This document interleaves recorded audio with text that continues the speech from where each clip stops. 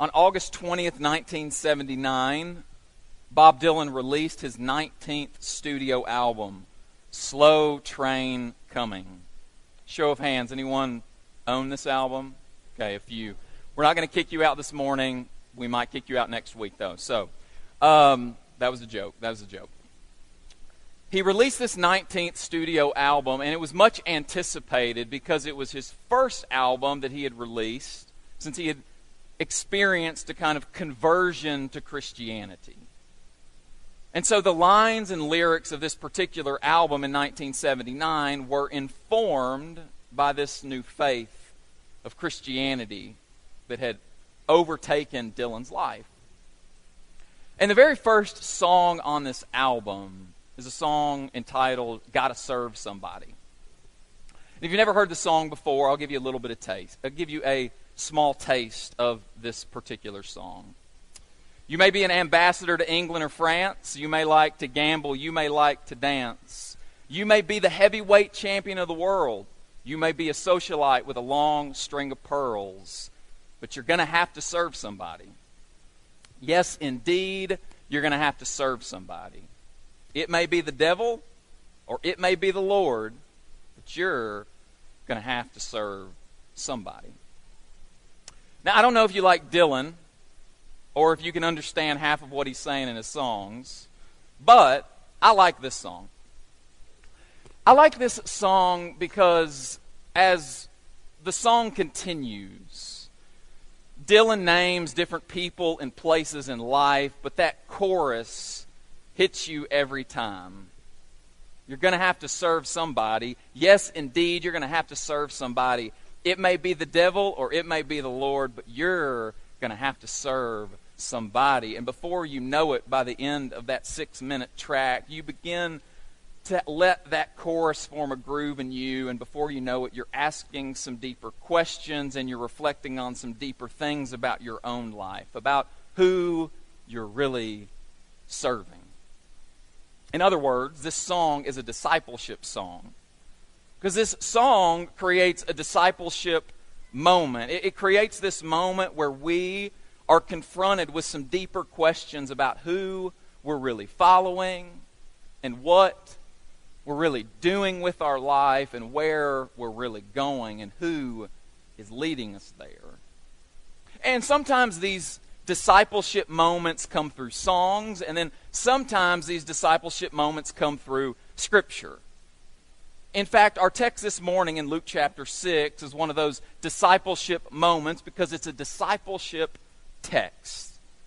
We're confronted with some deeper questions about our lives by this passage of Scripture. And Luke has been preparing us for this moment for several chapters now.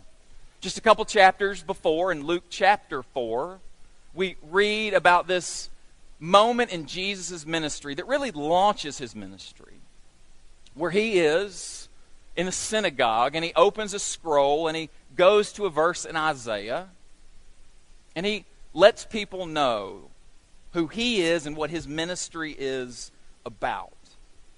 That he is bringing release and liberation and the year of the Lord's favor in this moment through this person.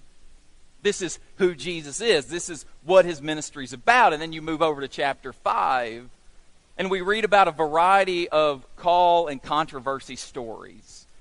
Some people accept Jesus, and some people oppose Jesus. In other words, if chapter 4 is all about who Jesus is and what his ministry is about, then chapter 5 is about who and how people responded to Jesus. And then we get to chapter 6 and we move a little bit closer to this discipleship text. Because we read in chapter 6 that Jesus goes up on a mountain to pray all through the night to pick his core 12, who are going to be the core of this new movement that he is launching in the world.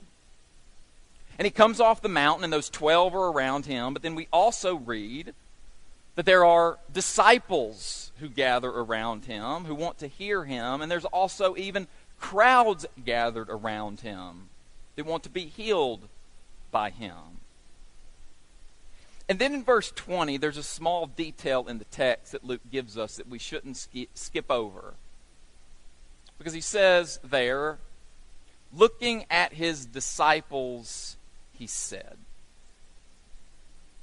Jesus is about to speak words directed to the men and women who are following him and who are trying to shape their lives around him. This is a discipleship moment, what we're about to enter into in this sermon that Jesus is about to teach. And we know this is a discipleship moment not just because of the way that Luke frames this next chunk of text, but also by the content of teaching that is actually there. You see, in the ancient world, if you were a disciple of someone, that meant you had a rabbi, you had a teacher. And every teacher had a set of teachings. You see, being a disciple of a rabbi or a teacher meant that you would follow this individual around to learn how to live from them. But you weren't just watching what they did, although that was important. You were also listening to what they taught. Because the teaching of a rabbi was a significant part of the discipleship process. The teaching of a rabbi was the distinctive component that the disciples were called to live out. That was the thing about the teaching of a rabbi. The disciples who were following this rabbi were listening. They were trying to hear their rabbi with the intention of living out that teaching. When I was in high school, I dropped all the sports that I was playing to focus on one sport, just golf. I decided that I wanted to play golf in college, and that the only way that I was going to pull that off was if I dropped all other sports to focus on this one sport. And so part of this change in focus was also a change in teacher. I changed the instructor that I was learning from. So I had been visiting one teacher on one side of town, and then I decided to get a new teacher, and I drove to the other side of town. And I still remember the first time that I went for my first lesson. It was a really hot summer day, and the range was just filled with golfers. And at the end of the range was the pro that I took lessons from. And he was standing there under a tree waiting for me. And I went and I set down my bag, and he already had a bucket of range balls ready for me. And he had me begin to hit a few golf balls. And he watched, and he had me hit a few more. Watched a little longer. I was waiting for when the actual teaching was going to begin. And after several minutes of him watching me hit golf balls, he stopped me and he said, "Well, Wilson, we're going to rebuild your whole swing." Which wasn't what I was hoping or expecting to hear. And I think he saw the shock on my face, and I felt a little bit of resistance, because that resistance was coming out of this place of I had been learning from one teacher for a few years, but now this change in swing was it felt like a betrayal of my previous teaching. And this teacher knew that I had changed teachers, and so very sympathetically he said to me, "Wilson, I understand you've had a teacher before. I'm a different teacher, and I'm going to teach you some different things. So you're going to have to trust my teaching." And then he did something interesting. He turned me around, and the range was filled with people, and he began to point to different individuals.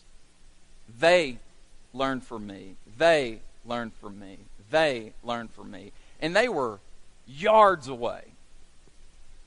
And he told me that he could stand on that range and watch different golfers swing their club, and just by watching their swing, he could tell if he had taught them or not.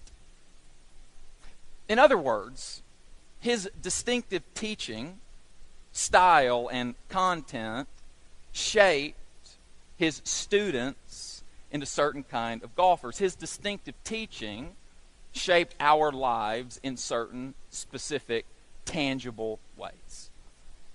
And so when Jesus begins to preach this sermon in Luke, we need to lean in, because what we're getting here is some distinctive teaching from Jesus. We're getting some distinctive instruction that's intended to shape our lives in specific and tangible ways. And so we should lean in and listen to what Jesus teaches us. That this teacher, this way of Jesus, is a way of Jesus where God's favor and blessing show up to some of the most unexpected people. And the people who seem to most have it together are the people who should be most concerned.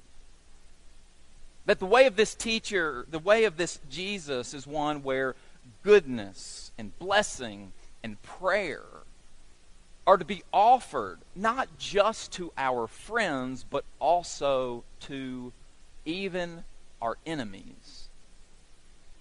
That this way of Jesus, the way of this distinctive teacher, is one where mercy and forgiveness and generosity are to be lived out, expecting nothing in return. And that condemnation and showing partiality and only being kind to our kind is not the way of this teacher. That disciples of this teacher are to live as reflections of the mercy of God to the world. This is a discipleship moment. This teaching is this distinctive moment for the men and women who are listening close to begin to learn that their lives are intended to take on the distinctive shape of this distinctive teaching, which is not as easy as we sometimes may make it out to be. Because if there's one thing that I know for following Jesus for a while, is that his teachings are not always the easiest to embody and live out. In fact, I think Jesus knew just how difficult his teaching really was by the way that he ends this sermon in Luke chapter 6. Because right there in verse 39, there's an interesting detail that we shouldn't skip over. Luke tells us, and then he told them a parable. Some translations put, then telling them a parable. But what's really interesting about these last 10 verses of this sermon is that Jesus doesn't tell one parable, he tells 4 parables about blind guides, specks of sawdust, bad fruit, and faulty foundations. In other words, there's a sense in which that Luke sees all 4 of these parables as going together, as held together in some way. In my reading of these last 10 verses is that the thing that holds them together is that I think they all reflect and represent barriers to true discipleship, or obstacles, or challenges, or temptations to true discipleship. True discipleship being men and women who are trying to live out the ways of Jesus in the world. The first barrier or obstacle or challenge is what I would call blind discipleship. Blind discipleship lives out that verse. Can a blind person guide a blind person? Will they not both fall into a pit? Blind discipleship is the temptation for us to never really admit who our teachers really are. Blind discipleship is the temptation to never be honest about the people who are really instructing and guiding our lives. I remember when I was training to be a chaplain in Texas about a decade ago, one of the exercises that our instructor led us through was that he had us pull out a blank sheet of white paper, and then he began to ask us a series of questions, kind of having us write out some foundational beliefs of our life. Foundational beliefs about suffering, about faith, about finances, about church. And then after we had answered some questions and our answers were on this white sheet of paper, he had us draw a box around every sentence or statement and then draw a line directly below it to the bottom of the page. And at the bottom of the page, what we were supposed to do is to write the person, the people group, or the experience that taught us that foundational truth about life. And as I began to write different names and different experiences and different people groups, at the bottom of this sheet of paper was a list of people who had taught me in ways that I had never really known or recognized. It was this aha moment for me to see at the bottom of this sheet of paper that my life of foundational beliefs was held up by all different kinds of people, places, and experiences. And I think the temptation for disciples of Jesus is to never be honest about all the people who are really teaching us. Because I think one of the biggest lies that we're taught is that we're largely individuals making our own decisions, and we don't ever recognize all the people who are influencing us and teaching us and guiding us. But here's the deal. Everybody is learning how to live from somebody. And so the call of disciples, the call for us, is to be men and women who are honest about all the different people who are really teaching us, and then to run that teaching through the filter of Jesus. Does it fit the life and message and ministry of Jesus or not? Because some of us are following people right now who are going to lead us into a pit of a pointless life. I think the second barrier or obstacle that this text reveals to us this morning is what I'm going to call backwards discipleship. Why do you try to take the speck of sawdust out of your neighbor's eye without first removing the log or plank in your own eye? Backwards discipleship is the temptation to try to turn everyone else into a follower of Jesus while you yourself never bothers to try to become a follower of Jesus yourself. It's like a person whose house is on fire and they run next door to tell their neighbor that their smoke alarm is going off. It's like a person who peers over the fence of their yard and they begin to point out all the ways that their neighbor did not trim their shrubs appropriately, and all the while you're growing a jungle in your backyard. I mean, this is a real temptation. I think this is the most tempting one because this is the easiest and it's kind of the most fun, right? Because with this one, we don't really have to look inward. We can only look outward. And it's a lot easier and it's a lot more fun to meddle with other people's lives than to deal with the mess of our own lives. It's like the person who's really bothered that someone's gossiping, and so they go and they tell all their friends how much that upsets them that they're gossiping.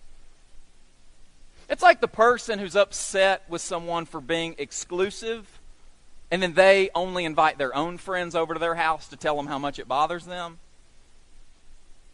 It's like the person who reads a verse of Scripture or listens to a sermon, and they think of all the other people who need to hear this sermon without ever thinking that they might need to hear that passage of Scripture.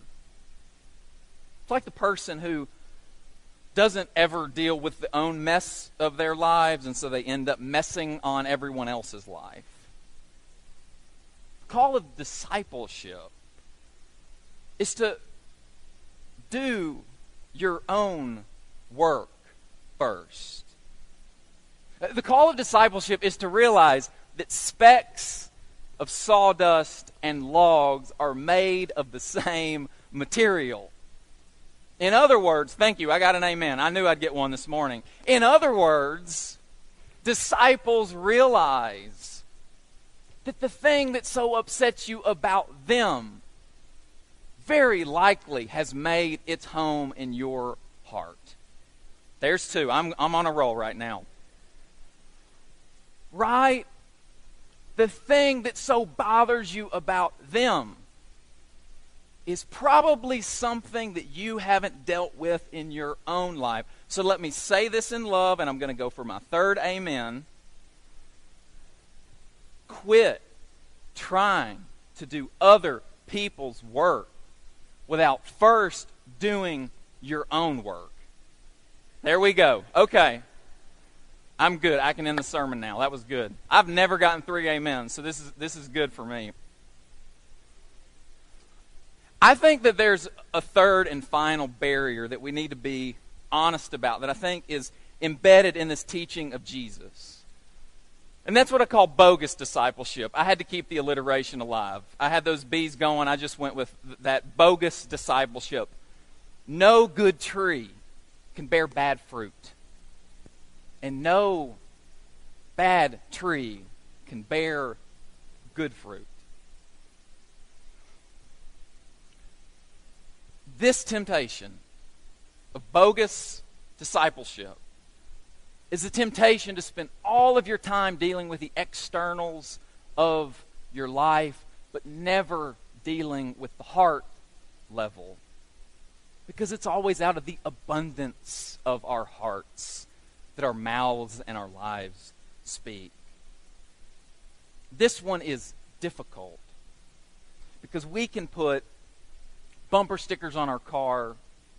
We can hang Bible verses in our house. We can play praise songs.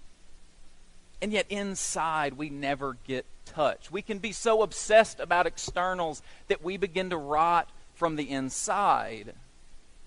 And so you can have the Jesus fish on your car, but you still have toxic road rage that you've never dealt with. That you can have a Bible verse in your office, but still treat your employees unjust.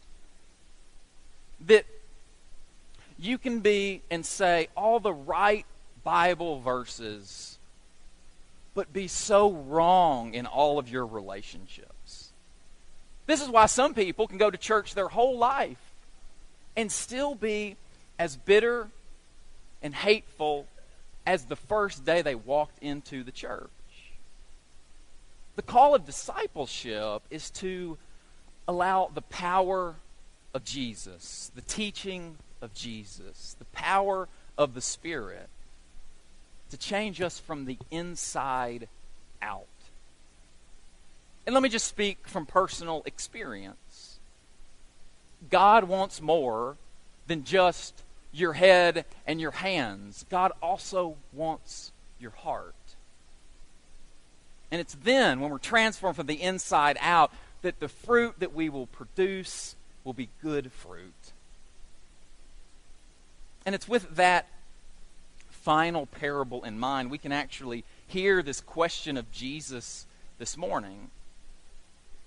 Because this question, this final parable creates this discipleship moment for us. Why do you call me Lord, Lord, and do not do what I say? I think Jesus has a smile on his face at this point. Why do you call me Lord, Lord, and do not do what I say? Jesus wants men and women to be disciples of Jesus, who don't just come to Jesus, who don't just hear the words and teaching of Jesus, but who also live out the teaching of Jesus. Or, my favorite translation, who put my words into practice. And I love that translation because I think that gets at the heart of what discipleship is. That discipleship is about men and women choosing to practice and attempt and try out the teachings of Jesus in their everyday life. Discipleship is not about perfection. Discipleship is about practice. Discipleship is not ultimately about a destination. Discipleship is ultimately about a direction. And disciples have chosen to direct their lives around the person of Jesus in all that they do. Because here's the deal. As Jesus goes on to teach us, we don't get to choose the storms that we will go through, but we do get to choose our foundation. And so this morning, this text is a discipleship moment for us because it forces us to ask some deeper questions about our lives. Because everybody going to have to serve somebody. So will you, and will I, and will we serve Jesus as Lord? Everybody is learning how to live from somebody. So will you, and will I, and will we learn how to live from Jesus? Anybody can say Jesus is Lord. But will you, and will I, and will we actually do what he says? Let's pray. Father, we're grateful that you were patient and generous and merciful. So may your mercy meet us where we are today. Not to scold us or to shame us, but to welcome us back on the path of following you in all that we do. And may your life and teaching and ministry, may your death, burial, and resurrection, may the faithful witness of the men and women who have gone before us, walking the way of Jesus, walking out the mercy of God in the world, may that call us back to our path today and call us back to the foundation that will be the only foundation that will stand in any season and any storm. And that is in your Son, Jesus, alone. And it's in his name we pray. Amen.